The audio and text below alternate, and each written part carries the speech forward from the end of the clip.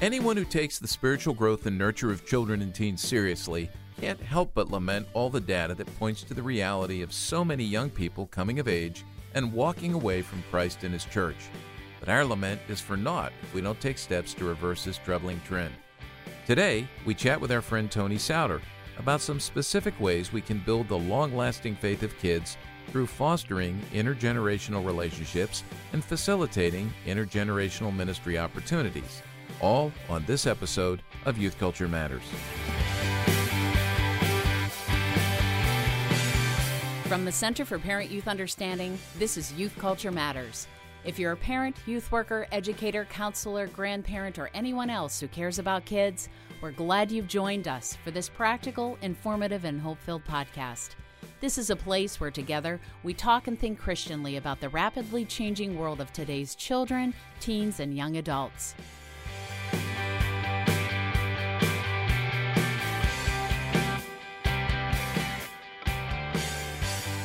Well, one of our great concerns here at CPYU over the years, in fact, it's something that's driven us to actually exist. We started for this reason, was that as the culture is changing, we are starting to see what is called, we would call a cultural generational gap, right? So back in the 1960s, there was this generational gap where ideologically the younger generation was fighting with the older generation. Nobody really wanted to come together. And we began to see after that a gap that started to grow because of the rapid rate of change in our culture.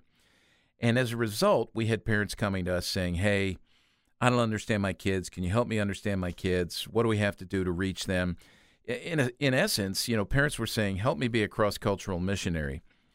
In the unfolding of that in the church, I think one of the things that's happened over the years that we need to be aware of is that all with good intentions, but I think with bad results, and I think based on some shoddy theology, we have divided the generations in an effort to keep younger people in the church. We've maybe catered things to them or shifted things towards them to the point where we've nurtured them into an understanding that, the big church stuff is not for you.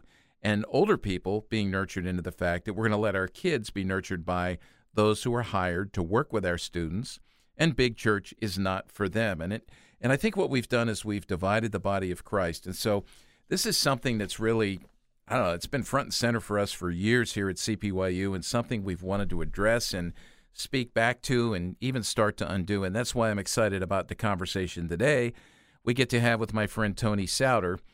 Tony, thank you for joining us. It's good to have you here. It's always good to be with you, Walt. I'm glad to be a part of this today. So Tony is one who, like us, has been around in the youth ministry world for a bit of time. It doesn't seem like that long to us, does it, Tony? Like when we get started, like for us 32 years ago, I tell my wife, it's like we blinked and we opened our eyes and here we are. But how long have you been involved in youth ministry? I'm just going to say 30 plus years. I'm just going to go with the 30 plus. That way I can stay right there for a long time. Anything above 30 is plus. So yeah. But it's 30 plus years. Yeah. So you've been around and you've seen this shift, and part of what you're doing now really is, I think, efforts to answer this and rekindle a deep sense with theological integrity of what it means to be the church and to have older folks connected with younger folks and vice versa. Can you tell us just a little bit about what you're doing, a little bit of your history and where you're at now in terms of what you folks are doing there with your organization? Yeah, absolutely. Our ministry is called 100 Years. It's a family of ministries helping every generation reach the next generation. There's two ministries in the family. The first is called the Youth Leader Collective, which comes alongside of anybody doing youth ministry, paid, volunteer, bivocational, really trying to help them to be able to serve the young people that God's called them to and the families that God's called them to in their churches better. I've been doing that. For that part of our ministry has been going on since 1994, 28 years. Wow. And so be 29 years this coming April. So that's kind of the cornerstone of what we've been about for a long time now. But in 2014, after looking at the research that shows just the significant exodus of young people leaving the church and their faith. We also saw this little nugget of information that was in the research over and over again that showed that young people that tend to stay connected to the church and flourish in their faith tend to be marked by having multiple adult believers investing in their lives. And that's multiple adult believers outside of what's happening in the youth ministry. And so we looked at that and we said, if that's true, how can we get more adults connect with more young people more naturally than ever before? Because it's not like that's a new question. We've always wanted more adults connecting with more young people, but it tends to be an uphill climb for most adults. And so we started asking, how can we get more of these kind of relationships more naturally across the board? And so in 2014, we launched an effort to try to address that called the Pray For Me campaign. And the Pray For Me campaign is just a simple way of creating those kind of relationships. We equip families and we equip students to invite 3 adults from 3 different generations to be what we call their prayer champions for a year. And each year they get new prayer champions, giving them a wider and wider base of relationships across generational lines, rooted in prayer. And so there's this whole supernatural piece to it, with God being called on to kind of interact and invade and bless and encourage the young people that are being prayed for. But then there's the whole relational component, that these young people know that they've got these adults from different generations that are on their team. And that is changing the ethos of churches around the country since we started this in 2014. So that kind of gives you a flavor of it. But yeah, and I'll tell you, one of the things I like about it, every time I hear you talk about this and being familiar with the Pray For Me campaign, it's sort of the opposite of what you'd expect, right? Normally, if someone would launch a campaign like that, you would be saying to the adults, approach a teenager and ask a teenager, right, if I can pray for you. It's the exact opposite is what you're doing, correct? You're actually having the teenagers reach out to the adults and say, pray for me, which just talk about that a little bit, because it's a dynamic that might be counterintuitive to most people, but it just makes complete sense. Well, it is counterintuitive, but we're not just shifting the weight. See, the challenge is we know that adults care about young people. They just don't know how to get there most of the time. And so young people love to be cared for by adults, but they don't know how to get there. And so the Pray For Me campaign is trying to bridge that gap in a natural and winsome way. But so when we say that we equip families and students to invite 3 adults from different generations to be their prayer champions, we're not just shifting all the weight onto a young person, because the fact is that young person doesn't know the adults. They don't know who they are trustworthy and who can they invite. So we really set the stage where a church says, hey, we're launching the Pray For Me campaign. We want every one of our young people to have these vital relationships with 3 different adults from different generations, rooted in prayer. If you're willing to be a prayer champion, sign up in your Sunday school, sign up in your bulletin, sign up wherever you sign up. And so you're creating a pool of adults that are yeses. It's like a stocked pond, so to speak.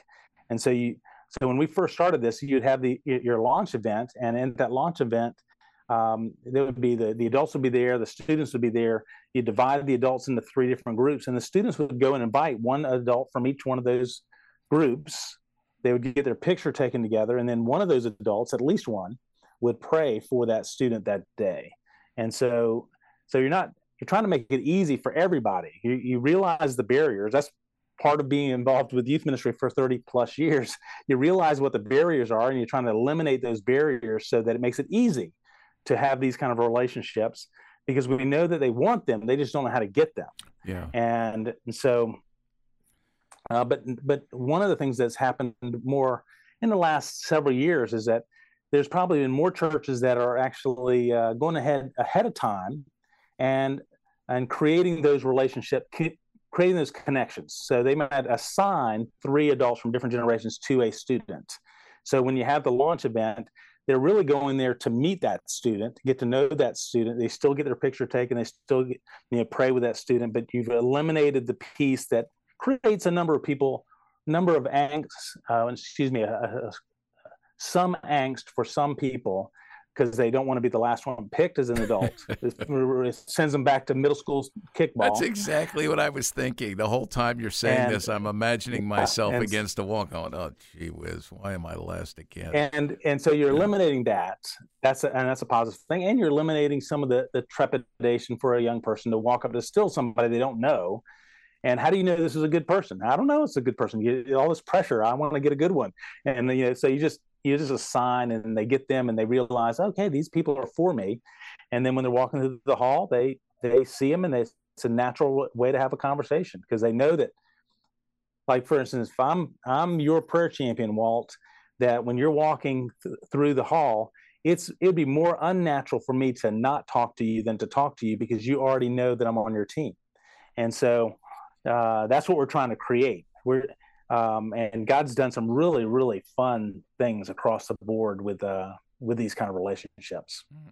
I'm loving this, and part of what I'm thinking here is, okay, you've seen a need, you've addressed it. Tony, you and I have sort of the long view on youth ministry, right? We've been around long enough to know that things are not the way they're supposed to be, maybe in our practices, right? And I think many times younger youth workers, when you enter into the world of youth ministry, whatever is, you assume, well, this is the way it's supposed to be. And I think for many, just this generational segmentation seems to be a given that is accepted.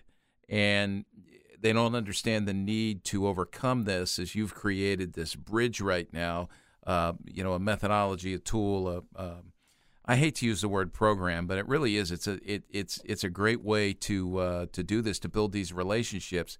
What has been a lot of the, in the wake of this, what have you seen as it's been going now for, I guess, 8 years, right? Because you said 2014. Yeah. Can you share a little bit of the wake of this, some of what's been happening at some churches? Yeah, I'll give you one of my personal experiences is I started praying for a sixth grader named Andrew, and this has been 3 years ago. And Andrew, when I first started being his prayer champion, now we didn't really connect hardly at all at church. So I didn't really see him, but then we launched. I became one of his prayer champions, and almost immediately I'm seeing Andrew every week. All of a sudden he's there. I'm thinking, how come I never saw you before? Is this just some, my reticular activating system kicking in, and all of a sudden I'm thinking about Andrew and there he is? No, but what happened is that he knew he was looking for me. And so every week, all of a sudden he's there doing his sixth grader stuff, not really looking me in the eye, kind of bumping into me and then swirling away. But now he's a ninth, and now actually he's just went into 10th grade. So it was really 4 years ago, but went and saw him last time on his birthday, took him some Cheez-Its. We have this little battle that he likes cheddar jack Cheez-Its. I like pepper jack. And so I took him some cheddar jack Cheez-Its, and this simple thing that now this kid that would barely look me in the eye when he's in sixth grade is leaning in to give me a hug and thanking me for, wishing him a happy birthday. So there's a relational thing that cemented us, but it started just because he knew that I was on his team praying, asking God for good things in his life. And his parents actually have invited me into further because there was an issue along the way with his brother that they invited me in to pray for that too. So there's this knitting together of relationships, not just with me and the student, but also with the family itself. And I think that's happening across the board. But in another church, it just happens to be here in Chattanooga, that there's a gentleman that I was hanging out with him because I was kind of implementing this whole walk with the wise kind of thing. I wanted to sit with him because he was 70 plus years old, but he's does some global stuff around the world and with development and helping people be generous and that kind of thing. And I just wanted to sit down and kind of pick his brain. And as I'm sitting with him, he's telling me all those things. We got done with the walking with the wise stuff. We're getting ready to leave. And he turns to me and said, "Oh, by the way, we're in our fifth year of doing Pray For Me, and I still pray for the other 4 students that have asked me to be their prayer champion. But this year, my guy's Isaac, and I'm praying for Isaac, and I see him at church every week, and I ask him how he's doing and how I can pray for him. And then the other week, he turned to me and he said, "Well, Mr. Allen, how can I pray for you?" And in the process, Mr. Allen pauses as he's telling me the story, and he looks at me and says, "I told him about my cancer." And then not too long after that, Isaac's mom came up to Mr. Allen and said, "You need to know that Isaac will not let us get through prayers at dinner without making sure we pray for you." And then he gets excited, more excited. He pulls out his phone, shows me a video of somebody videoing him, because when he was going through radiation at the time, and when he got finished with radiation, they have the ringing of the bell ceremony, and at the end of that time, this was a video at the ringing of the bell ceremony. There's probably 40 of his friends there with bells, but somebody's videoing him, and he calls Isaac. Isaac's at the ringing of the bell ceremony. He calls him to the front, and he tells the people, he goes, at our church, we do this thing called the Pray For Me campaign. And this year, my students that I'm praying for is Isaac. But it's not just me praying for Isaac.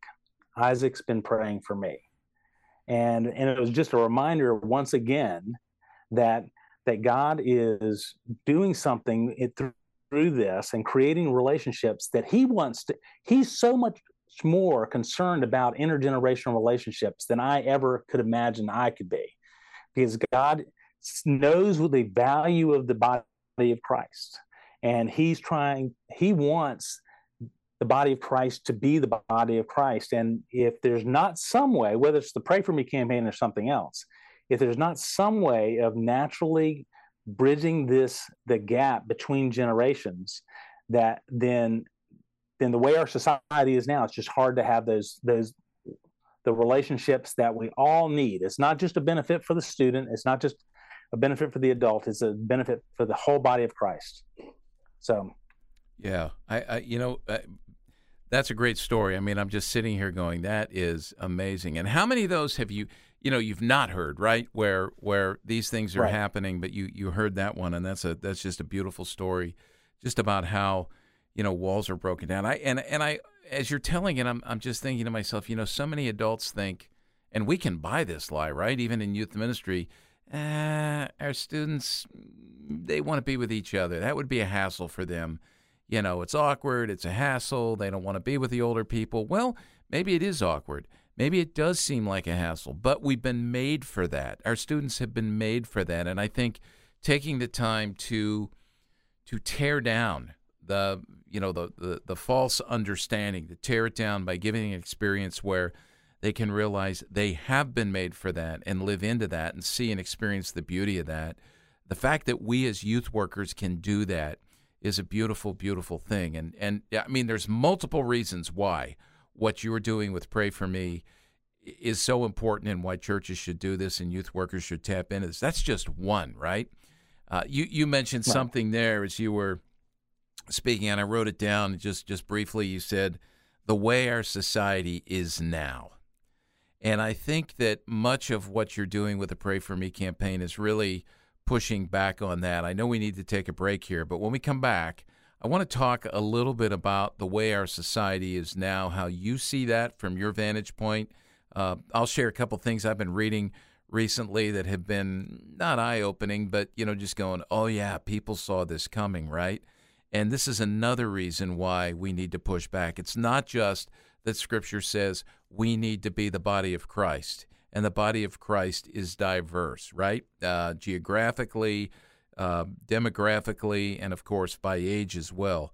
And so we're going to come back. We're going to talk about some of the ways that society's pushing on this and creating a situation where the generations are segmented further and further, and then how your campaign, the Pray For Me campaign, the other work you're doing down there can push back on this. So stick with us. We'll be right back.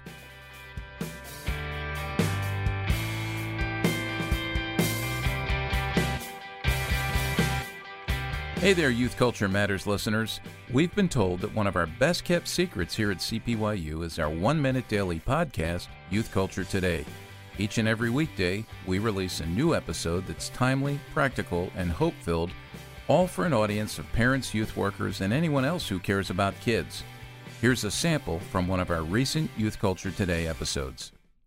Youth Culture Today with Walt Mueller of the Center for Parent-Youth Understanding. It has been said that it takes a village to raise a child. In our home, the village has included a variety of people, including those who attend our church, neighbors, coaches, youth workers, grandparents, and teachers. Our village has also included godly friends who have been present in our kids' lives. Their presence has created relationships that have afforded them great opportunities to speak truth into our kids' lives. Sometimes our kids have gone to those people to confide in them or seek advice in times of difficulty. At other times, the relationships have been strong enough for those adult friends to approach our kids to say the difficult things that need to be said. Sometimes it takes another voice to speak before these things are heard. Build those friendships, and you can bet you'll be celebrating their positive and godly influence on your kids more than once. And if your child clams up and won't talk to you, ask him to talk to one of these other adults he knows and trusts. For more on youth culture, visit us on the web at cpyu.org. Youth workers, do your parents a favor and get them to subscribe to Youth Culture Today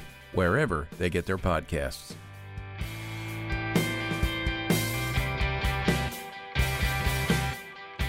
Well, welcome back, everybody, to Youth Culture Matters. I'm Walt Mueller here at the CPYU studios chatting with my friend Tony Souter. I want to mention, just a reminder to everyone that's listening, that we talk about a lot on Youth Culture Matters, and sometimes we'll throw names of organizations or research or books or whatever out there.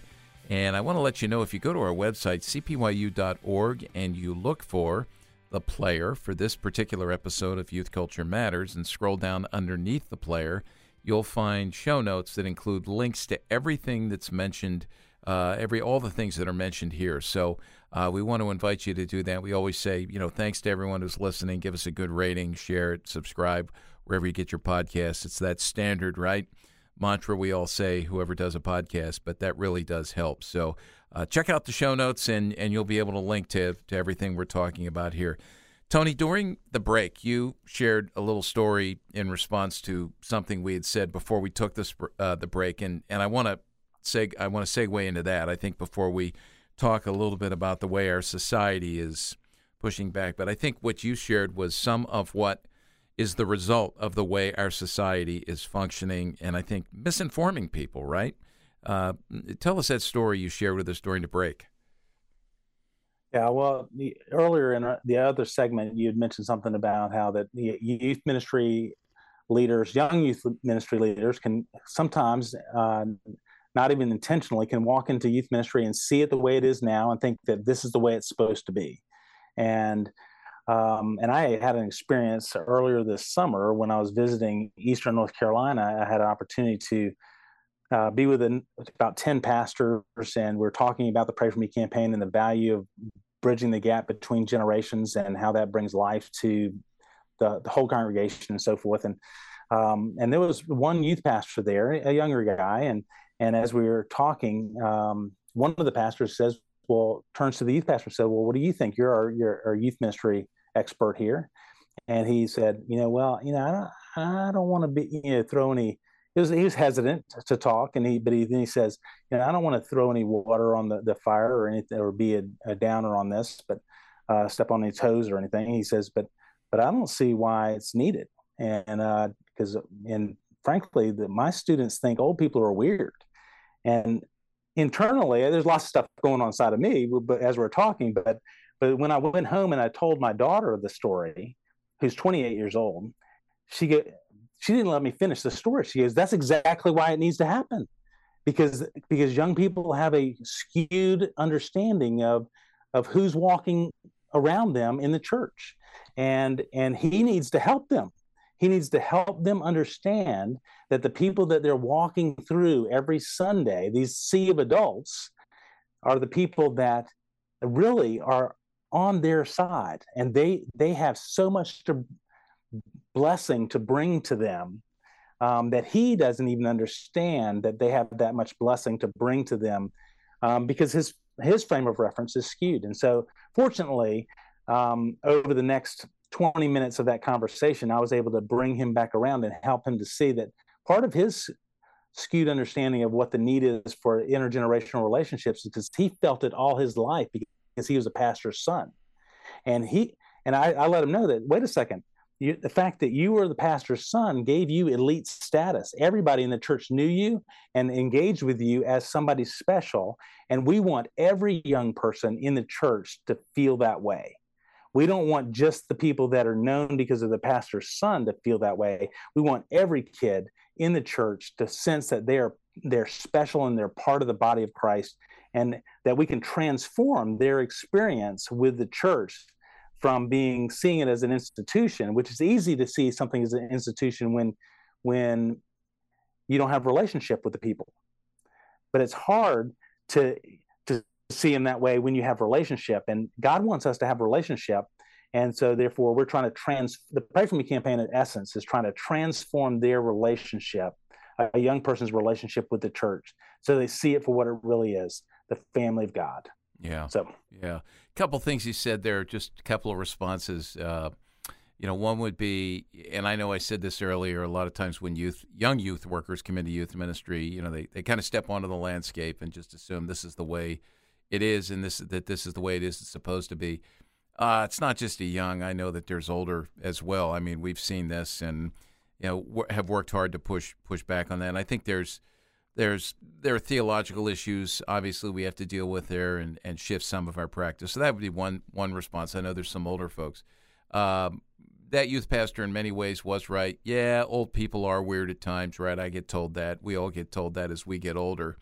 In fact, I sometimes look in the mirror and I'm going, yeah, I'm Exhibit A. Old people are weird, right? As I turned 66 this last year. So, I do think about that. I mean, it's just, and things change. I mean, I'm a different person than I was when I was 17 or 18 years old. And thank goodness for that, right? God's done a work, I hope. But that leads to something else you mentioned, and that is one of the great benefits of getting to know older people, especially in the body of Christ, is all of the miles that are in their rearview mirror have created just a sense of deep, deep wisdom and experience, a deep well. Older people are these deep wells. They're not irrelevant. Talk a little bit about that, because I think that's one area where, when we divide up the body of Christ and people arrive on the property or on the campus or at the building, and then we separate the generations, we're cutting our young students off from wisdom, right? Oh, no doubt. And one of the challenges is how do you help them to see them as deep wells of goodness that they can drink from? And the fact is that our whole society tends to lend itself to individualism rather than seeing that I can benefit from the people around me.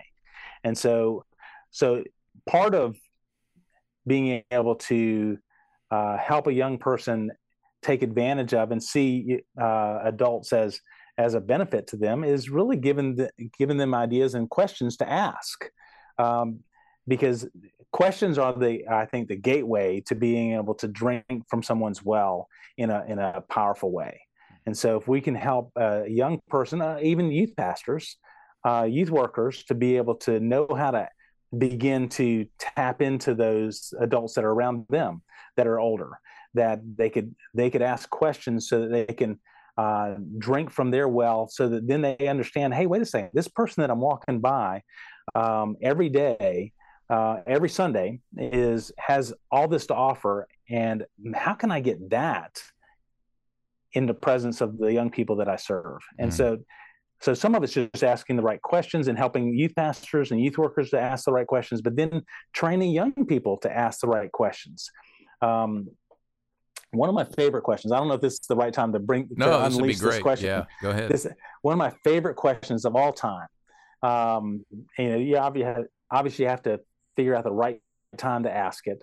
But if I'm sitting down with anybody for any length of time, I'm going to ask this question, and it is, what are the 3 to 5? Now, there's caveat is I can ask this question with people that know Christ and people that don't know Christ, and I just change a few words. But let's say I'm talking to a believer in the church. I've known this person. I get a chance that where it's not rushed, and I can ask them this question because I want them to think about it. But I also know that they may not be able to answer it right then, and that I can circle back around to them. So here's my question: what are the 3 to 5 events that God has used to shape who you are the most today? Mm. What are the 3 to 5 events God has used to shape who you are today the most? I've rearranged the words a little bit there, but the beauty of that is that all of a sudden we go from, hey, the weather's great here in Chattanooga and the fall colors are awesome, to I'm all of a sudden getting some great goodness from this person, things that I would have never known if I had just not asked that question. And it's the things that he or she sees as important life shapers for them. And then all of a sudden I have a different view of that person from that point on. And we have a different relationship. So when I walk up to him, I can refer to that point. I can engage with him on multiple levels that I wouldn't have been able to without that question. But that same question can be used with somebody that doesn't know Christ. Just leave out the God part. Yeah. We're all shaped by stuff. My lens is that God's used the stuff in my life, and God's the shaper of where I've come to, and so that question in itself is a question that you can ask young people, because it lets them know that God is at work, and helps them to give a lens that where has God been at work in my life. But it helps them think differently as well. So, yeah, I was thinking about, as you said that, God's providence. I mean, teaching students about God's providence, that is just a major doctrine we need to communicate. We put a little thing together. We'll include a link to it that we wrote about the doctrine in response to what was happening with the pandemic. What a great opportunity to talk about God's providence. Then, of course, we shifted to the war in the Ukraine.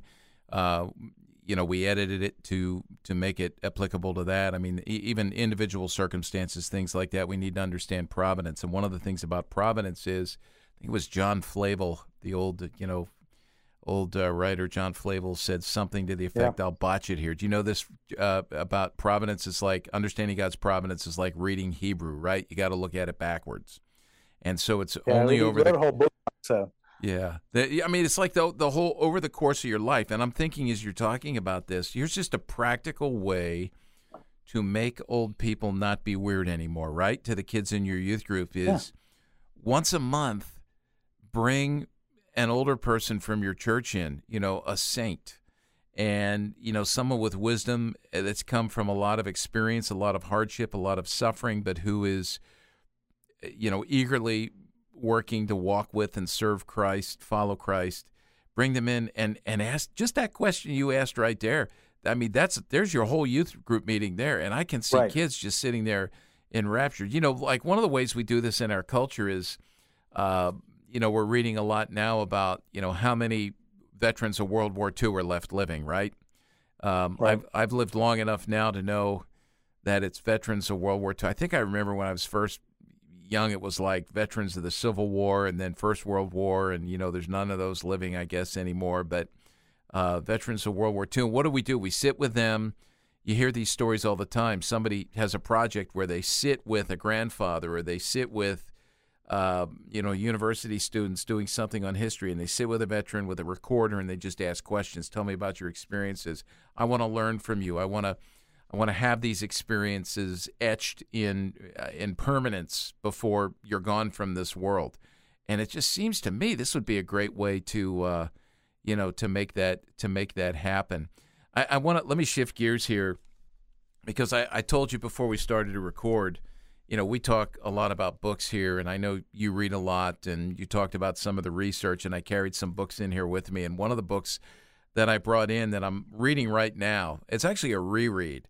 And it's a reread from after almost 50 years, which now that makes me sound old, right? But so I arrive on the campus of Geneva College in the fall of 1974. I'm a sociology major. You may actually, since you're in Chattanooga, you may have known my sociology professor, Doc Heddendorf, Russell Heddendorf, who wound up down at Covenant. teaching sociology there before he passed away.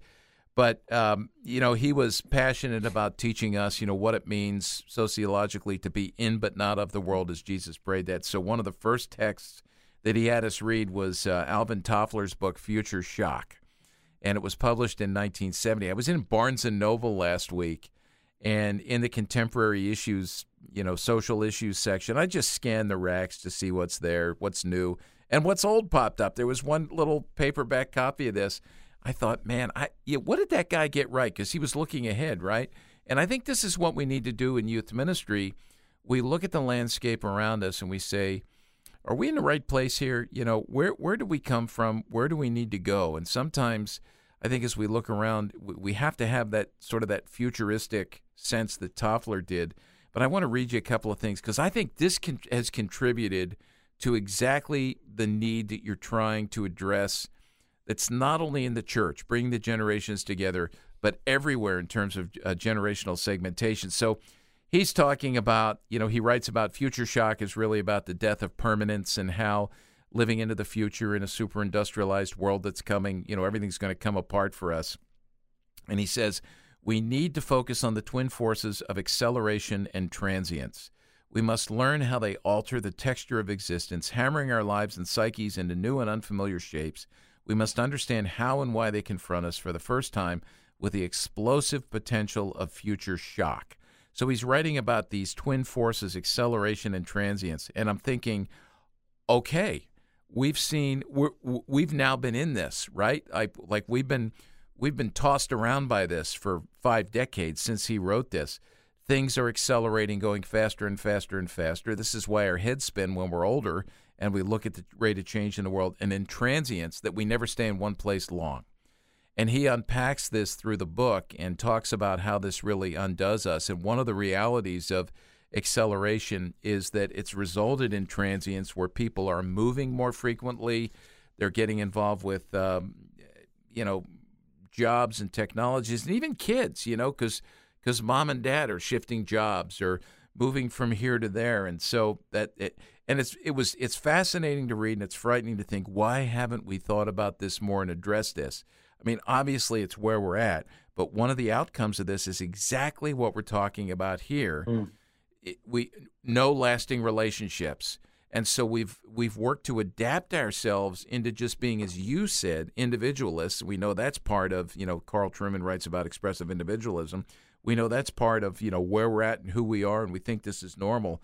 But let's change this, right? I mean, let's change this. And I loved how one of the other books I brought in was, and we did a podcast on this numerous episodes ago, an interview with our buddy Mark Matlock, he and Dave Kinnaman at Barna wrote that book, Faith for Exiles, and where they said only 10% of our 18 to 29-year-olds who grew up in the church, who are a part of our church, only 10% are still there as 18 to 29-year-olds now and functioning as what they would call resilient disciples. The other 90%, to some extent, have stepped out.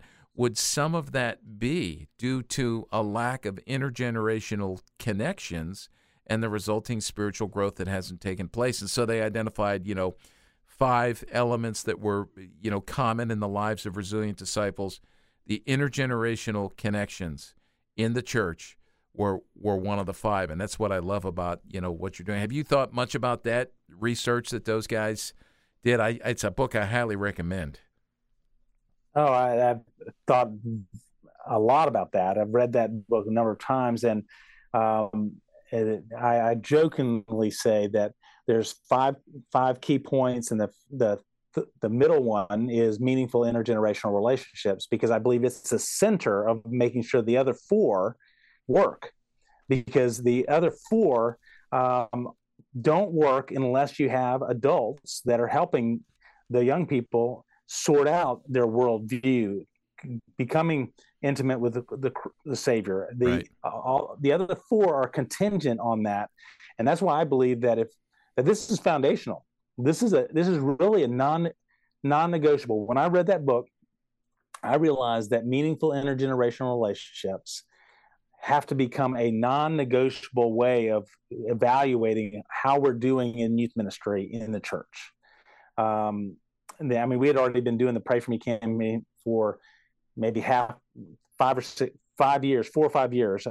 That book came out in what year did it come out? 2019? Yeah, it's been out, to 2019. I'm looking at the front here. Yeah. So 5 years. And so when we saw that, it just made us realize that, okay, that's the core piece. And if we can help churches get that, then that's a springboard, or at least the platform where those other things can happen more fully and more fruitfully. Yeah. And so, I'll tell you what, you've given me a new perspective on the book now, because I think you're spot on with that. And just to remind people, or maybe tell people for the first time, if you're not familiar with the other 4R, you mentioned the first one, right? Developing intimacy with Jesus. So we're talking there about discipleship. We're talking about worship. We're talking about, spiritual formation, sanctification, the process of sanctification. The second one is developing the muscles of cultural discernment. And that's training, right? We do that. We do that here. And let me just say that word discernment. I mean, it's just so absent in the church right now. I mean, even when I look at what some folks are writing about how to engage with culture, there is just such a lack of discernment, and discernment's needed, right, to tell right from wrong. And, as we often say, there's so much now when you talk about progressive theology or quote-unquote progressive Christianity, it's partial truths or half-truths that sound wonderful. And we often say here, a half-truth is far more dangerous than an outright lie. And so that's part of that. So we need to develop that discernment. Obviously, in the middle, you mentioned the intergenerational relationships, meaningful intergenerational relationships. And then number 4 was training for vocational discipleship.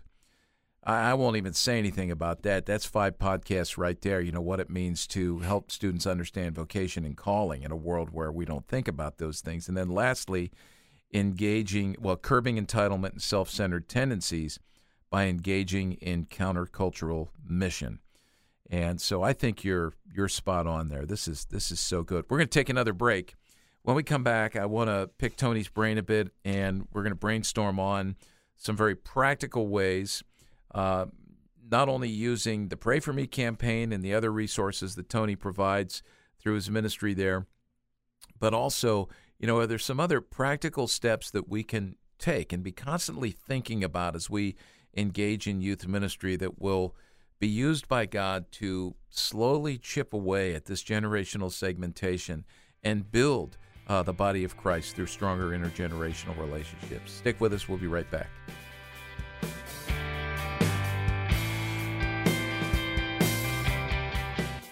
If you enjoy listening to Youth Culture Matters and would like to support the ongoing efforts of this ministry, you can do so by visiting cpyu.org/giving to make a donation. Your prayers and financial support make this podcast possible.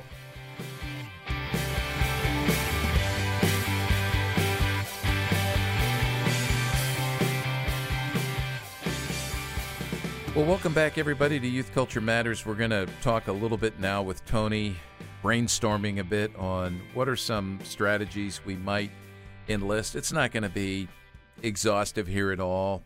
It'll be a flyover, but we're going to kind of go back and forth on some strategies and think out loud about how we can foster these intergenerational relationships and thereby strengthen the body of Christ and see young folks and old folks together really grow in their faith. I think one thing that we oftentimes forget is that these intergenerational relationships are a two-way street.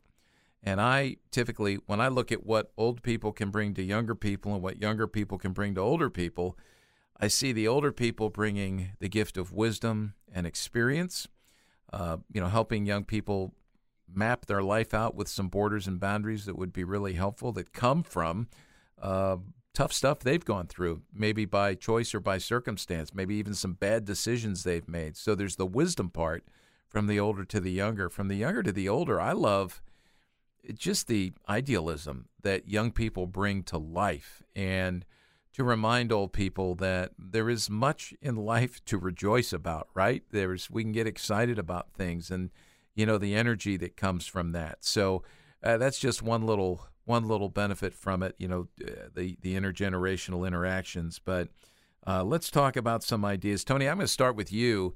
And, what are some practical things that youth workers can do? And I know that when we're talking to youth workers here, they may go, that's a great idea, but I got to convince my whole church to do this. So let's keep that in mind as well, because we may want to talk about how to do that. And because we understand here, this is not that easy, and it takes time, right? It's a culture change. So go ahead, Tony. Yeah, well, one of the things that I would want to, that I try to keep in mind when I'm thinking about creating intergenerational relationships is that where are the natural walking patterns or the natural rhythms of both the young people and the older people that you're trying to connect? If you're trying to connect them that are in ways that are so far outside of their normal walking patterns, so to speak, or their natural rhythms of how they function, then you're probably going to be disappointed in the results. And so that's why even, just to segue just a moment here, when we do the Pray For Me campaign, we launch the Pray For Me campaign typically on whatever day or time the most young people are in that location. Because they're kind of the unknown factor. If they don't show up, then you don't have a launch. And so you try to have it during a time when it's natural for them to be there, and the adults will be there. And so you're trying to think the similar things when you're relating to trying to create other opportunities. And I tend to think, hey, what are my small victories? And so usually trying to think in terms of who do the young people already have relationships with, and how do we capitalize on those? Like, say, for instance, their grandparents. If their grandparents happen to be living in town, how do we capitalize on creating opportunities for them to get together? And then including other young people in those environments, whether it's and we were talking at break, and now I'm totally tainted by what we were talking about at break. Where you do things together in things that naturally fit into your things, whether it's hiking or whether it's board games or whatnot. You're trying to find those things that they can do together. But my principle, that's what I'm offering in this moment. I'm offering a principle of how to think about this, that you want to think of it in terms of doing it in their natural rhythms, and what's an easy win for you, and that in connecting people that are already naturally connected, but including some other people in that, whether it's friends of the grandparents that are involved in that, or friends of the students that are involved in that, and connecting them. So that's my opening input. Yeah. Let me give one that to me is extremely obvious that I think a lot of people have missed, and there are theological realities we have to deal with here as well. And again, I'll start by saying it's well intentioned. It began as something well intentioned, but I think it's kind of gone kaplooey and not function as it should, because I think it's contributed to a lot of the negative statistics we've talked about and others we haven't even mentioned here, and that is intergenerational worship. I think many times especially in our larger churches, I believe, we will have a family pull into the parking lot, and because we have this assumption that kids can't be in worship. Kids can't. They don't have the concentration, the ability to concentrate. They don't have the cognitive abilities to make sense of what's being preached. We're going to send them off to the youth room. They'll have their own worship there, or something. I mean, I even know of youth workers who that's when they have their youth group, right? Their annual or their weekly youth group meeting is on Sunday mornings or, Saturday nights if worship is happening then, and the parents are in quote unquote big church. And that just undermines the functioning, the larger functioning of the body of Christ. Kids are not nurtured. We're not treating them as adults. And of course, some nurture can take place, where they are, but everybody needs to be together, because what happens is you graduate, and the way that we have structured our youth worship, that's no longer going to continue. And we talk a lot about, Thomas Bergler talks about the juvenilization of American Christianity. Well, I don't want to grow up. I don't like this. This is not doing it for me. So I'm just not going to be there.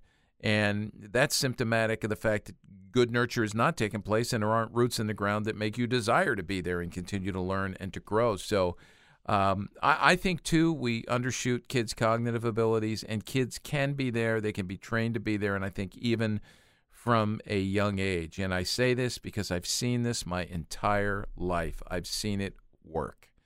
Yes, kids, they'll get bored. My kids sat through church. They got bored. I mean, I'll just share this with you. Last night we got a text from our son.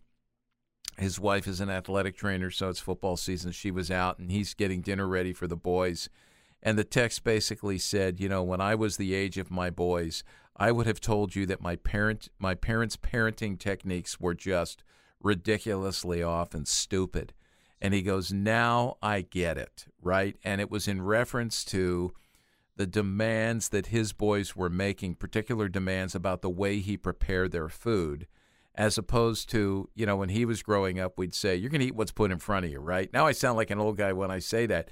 But what he's saying now, I understand why that was good, why that was a good thing. At the time, I didn't. And I think it's the same with this. So, Tony, I just want to ask you, do you think, in your opinion, do you think we, by and large, expect kids to be cognitively far less apt, or cognitively held back than they actually are? Like, do we shoot too low? Are we dumbing things down?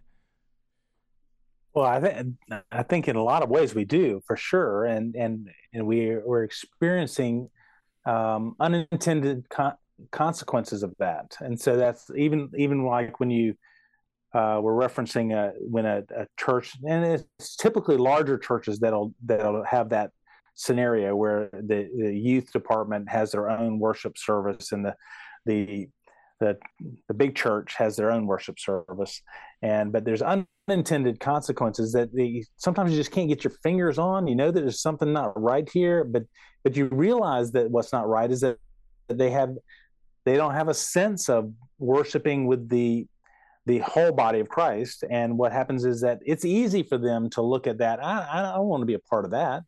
I don't know those people over there. There's a relational disconnect, as well as some other disconnects that are going on there. So, but we also have that piece that if the driving force for us to create the youth worship services rather than the big church worship services, if the driving force is that we want to be able to make sure that we say it in a way that's clear to those young people, let's just, if it's trying to scale it down, if we're trying to scale it down, then I think we're shooting too low, because these kids deal with complex issues in school all the time. They're not unable to deal with hard things and hard thoughts and complex thoughts. And then the most complex person is God. And but he's also, there's some pretty straightforward, beautiful, simple things that he offers and reveals about himself that we can embrace and know. And it doesn't have to just happen over here it doesn't just happen over here in youth worship. It happens in the main worship. And I think we're limiting and shortchanging the long-term effects for these young people, because when I look at the young people in our church, I'm looking at the young people that we want them to be the elders of our church. We want them to be the leaders of our church. We don't want them to just be passive participants or attenders. I mean, that you don't need very high bar for it to be a passive attender, but you need to be able to say, what do we really want from them 20 years from now or 30 years from now? The beauty of being my age is that, and being in the same place, not being transient, and being in the same place for 28 years, is that being involved with the youth ministry of the church that I'm in, and watching these young people and realizing now, okay, these young people are married, they have kids. And it's just one of those light bulb moments the other day I was having, is that it would be amazing if we were able to implant in young youth pastors, or youth pastors period, but youth pastors, to remember that when they're looking into the eyes of this 10th grader that keeps bugging them off the charts, that in a few short years they're going to be parents, and they're going to be moms and dads. And if we could see them that way, we may treat them differently in that moment and in that time period. And I think that's kind of blends into, casting a vision that they're going to be adults in very short order. So, yeah, that's really good. Hey, another practical suggestion. We were talking here during the break, and Chris mentioned it at his church. They what did you do, Chris? I'm guessing from what you said, your youth pastor or the church? It was a church-wide effort. Yeah, tell us about that. Just got a general survey of like what kind of interests, hobby type things people were interested in, and then each narrowed it down to a good handful and found people interested in leading groups that of groups that were related to those interests, and then invited intergenerational, basically people of all ages could sign up to be in those groups, and it was based on interest. So, but those groups, in those interests, some of those Tony mentioned, whether it be hiking or board games or sports or whatever it happened to be, whatever those interests were, and then people of all generations could sign up and do those activities together and meet regularly to do them. So. Yeah, so I would imagine, like a trade or a skill, something like if somebody's got an interest in, people have this, an interest in like woodworking, all right? You've got some older guys that they have shops at their house. You get the kids over, and the older guys are helping the kids. You've got some older folks who are trying to figure out how to turn on their computer. So you have an interest group for them, and the kids are instructing the parents. But, hey, this reminds me of a story. I'll just share this. I think this is great. So a buddy of mine he was our youth pastor at the time, his son had expressed an interest in trades, and I think his son was probably about 10 years old at the time, and an older guy in our church who was retired lived at a retirement area and had a shop he was in a cottage. He had a shop in his garage. And so my buddy's son, who was 10, would go over there from time to time, and he was learning how to make things. The man was telling him how to use tools and just building this great relationship. And at one point, the man just kind of off the cuff said to him, listen, if you ever get thirsty, I got a little refrigerator over there. I got sodas in there. You can go over and grab a soda. And so at one point, the guy's working on a tool, and he looks over, and the kid says, this soda tastes really funny. And he had pulled a can of beer out.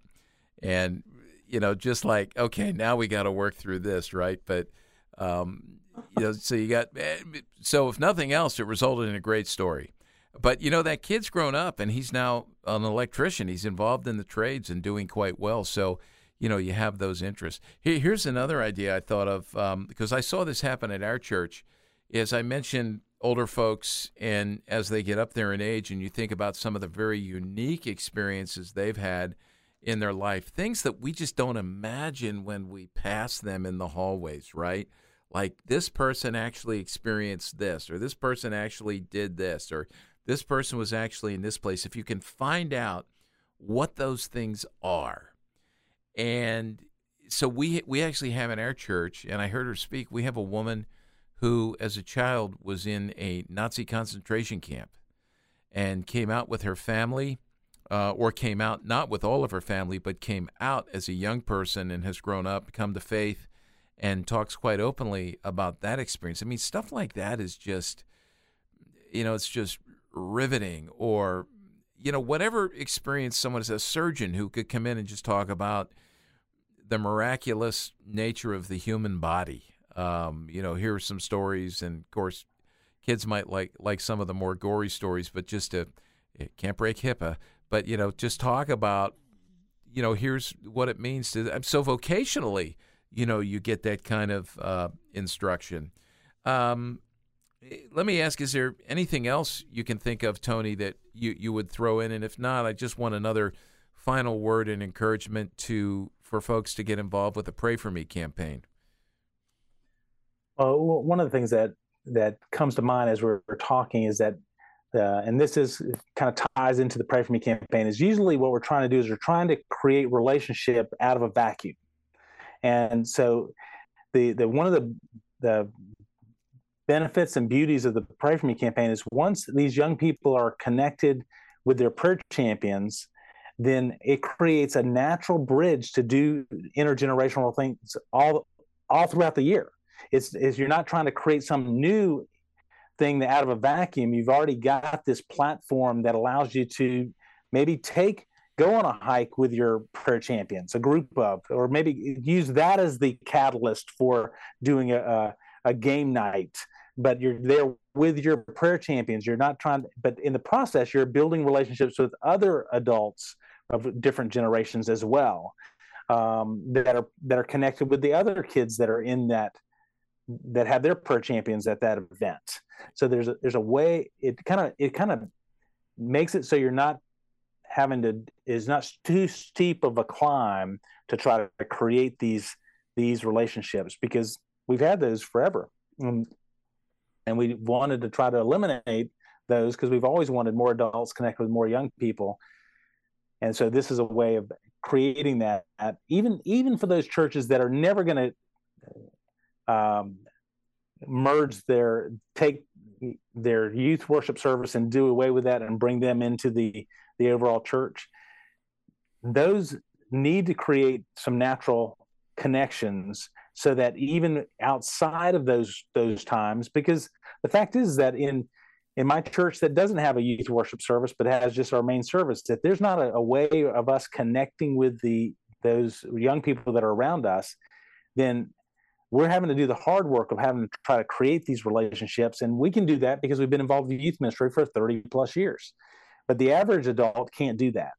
And they need a way of creating a runway for them with those young people so that it feels natural and winsome and beautiful, which it really can be. Yeah, that's a good word. And youth workers, you can be the bridge here. You can be the dot connectors. You can be the catalyst to make this happen in your church. Talk to senior leadership. Work to convince them. I think one way to do this is to go and look at some of the research and the data. You know, Tony mentioned some of this at the top when we first opened up the podcast. Mark Matlock and David Kinnaman's book, Faith for Exiles, that's quite compelling and convincing. You know, maybe take a look at that. I think of Gary Parrott and Steve Kang's book, Teaching the Faith, Forming the Faithful. You know, you read those things and you start to understand both theologically and functionally how important this is and how necessary it is for spiritual growth and development. And certainly we need to be pushing back on what's happening. Tony, as we close out, just give us, again, how we can learn more about the Pray For Me campaign and the other work that you're doing. Send us to where we need to go. Yeah, the easiest way to get in touch with the Pray For Me campaign is to go to prayformecampaign.com. And you can find out everything you need to know there. There's all kinds of resources to help you to be on this journey of building intergenerational relationships. The other place that you would want to go is the youthleadercollective.com. Youthleadercollective.com. That connects you with what we're trying to do with youth leaders around the country, primarily in the Southeast, but we have some pieces that we do around the country, which we're really encouraged by. But love for you to connect if it's appropriate and beneficial. Yeah, and would you highlight just for a second with the Pray For Me campaign the more recent work that you've done to prepare some resources for grandparents? Yeah, that's probably been one of the most exciting pieces for us, because the research that we've come across says that parents are the major influence in the life of a young person. Grandparents are the second most influential group of people in the life of a young person. And one of the things that we're trying to do is we've created a prayer guide that helps adult grandparents pray well for their grandchildren, because we believe that they can make prayer one of their primary forces of goodness, of leaving a legacy for their grandchildren. One of the things that came to me more recently is that all prayer is future focused. So we're not praying backwards, we're praying forward. And so the real question is how far are we willing to pray into the future? And the fact is that our prayers don't reside with us. They reside with God, because when we pray, God's using those and he's executing them according to his will and for his good purposes, for his glory and his kingdom, and the good of what I would say our generational line for generations to come. We can affect generations to come because of God's goodness, and as we offer up prayers for generations to come that reside with God, for him to make a difference in the lives of our grandchildren, great-grandchildren, and beyond. And I mean, this morning, I'm praying for any grandchildren that God may give me, which I don't have any yet, Walt. But I do have a lot of nieces and nephews, and some great nieces and great nephews. And I just have a list in my journal of scriptures that I'm praying into the lane that God's given me. And my lane is this. And I think this is really important for legacy and what God's doing for the future when I'm gone, is that I'm praying for any grandkids or any line that comes from my children and great-grandchildren and so forth. But I'm also praying for my nieces and nephews, great-nieces, great-great-nieces and nephews, and on down. But also the church that God has planted me in is part of my lane that he's called me to pray for. And I'm praying things like this. I was just hovering in 2 Thessalonians the other day, and just came up with just a number of prayers that come out of that, that the Lord would direct their hearts into his love, the love of God, and to the steadfastness of Christ, that the Lord of peace himself would give them peace at all times and in every way, that the Lord would be with them, and that they would know the sweetness of his presence. And he goes on and on. But I'm praying that not just for my kids right now, and not just for the immediacy of right now, because we always pray for immediacy, the stuff that's right in front of us. But I'm wanting and to encourage not just myself and the grandparents, but anybody to think legacy, and that I can influence generations to come, because God's given us this gift of prayer to reach out and make a difference in places that we're never going to be there. Like, for instance, okay, some people, that's hard to get their minds around that. But let's say you're praying for somebody in Russia right now, a Christian in Russia. You're not there. We can't be there. But God's doing something there apart from us, except for we're asking. He's combining his purposes with our prayers to do something amazing in Russia or anywhere we're praying. And he can do the same thing for generations to come. So that, to me, that's very important for grandparents specifically, because they realize there's far more in the rearview mirror than there is before them, but they can make a difference that far outlasts them. Yeah. And any material thing they leave to their grandchildren. Yeah, that's so good. I'm going to close out with this. It's interesting, as you started to talk, I grabbed my Bible and went to Psalm 71, right? Verses 17 and 18, I'll read this. O God, from my youth you have taught me, and I still proclaim your wondrous deeds. So even to old age and gray hairs, O God, do not forsake me until I proclaim your might to another generation, your power to all those to come. And I think that what we've talked about here today, that's an important avenue God uses towards that. So, Tony, thank you. Again, folks, if you would, just go and check out the show notes on the player for this particular episode of Youth Culture Matters. You can do so by going to cpyu.org. When you find the player for this particular episode, just scroll down underneath, and Chris will have put everything there so you can connect and just click right through. So, Tony, thanks so much. Pleasure to be with you, Walt. Yeah, thanks so much, and God bless you. And for everyone else, we'll chat with you on the next episode of Youth Culture Matters. Thanks for joining us for Youth Culture Matters, a podcast from the Center for Parent-Youth Understanding. If you'd like to learn more about today's youth culture, visit our website at cpyu.org. And if you have any questions, comments, or feedback, email us at podcast@cpyu.org.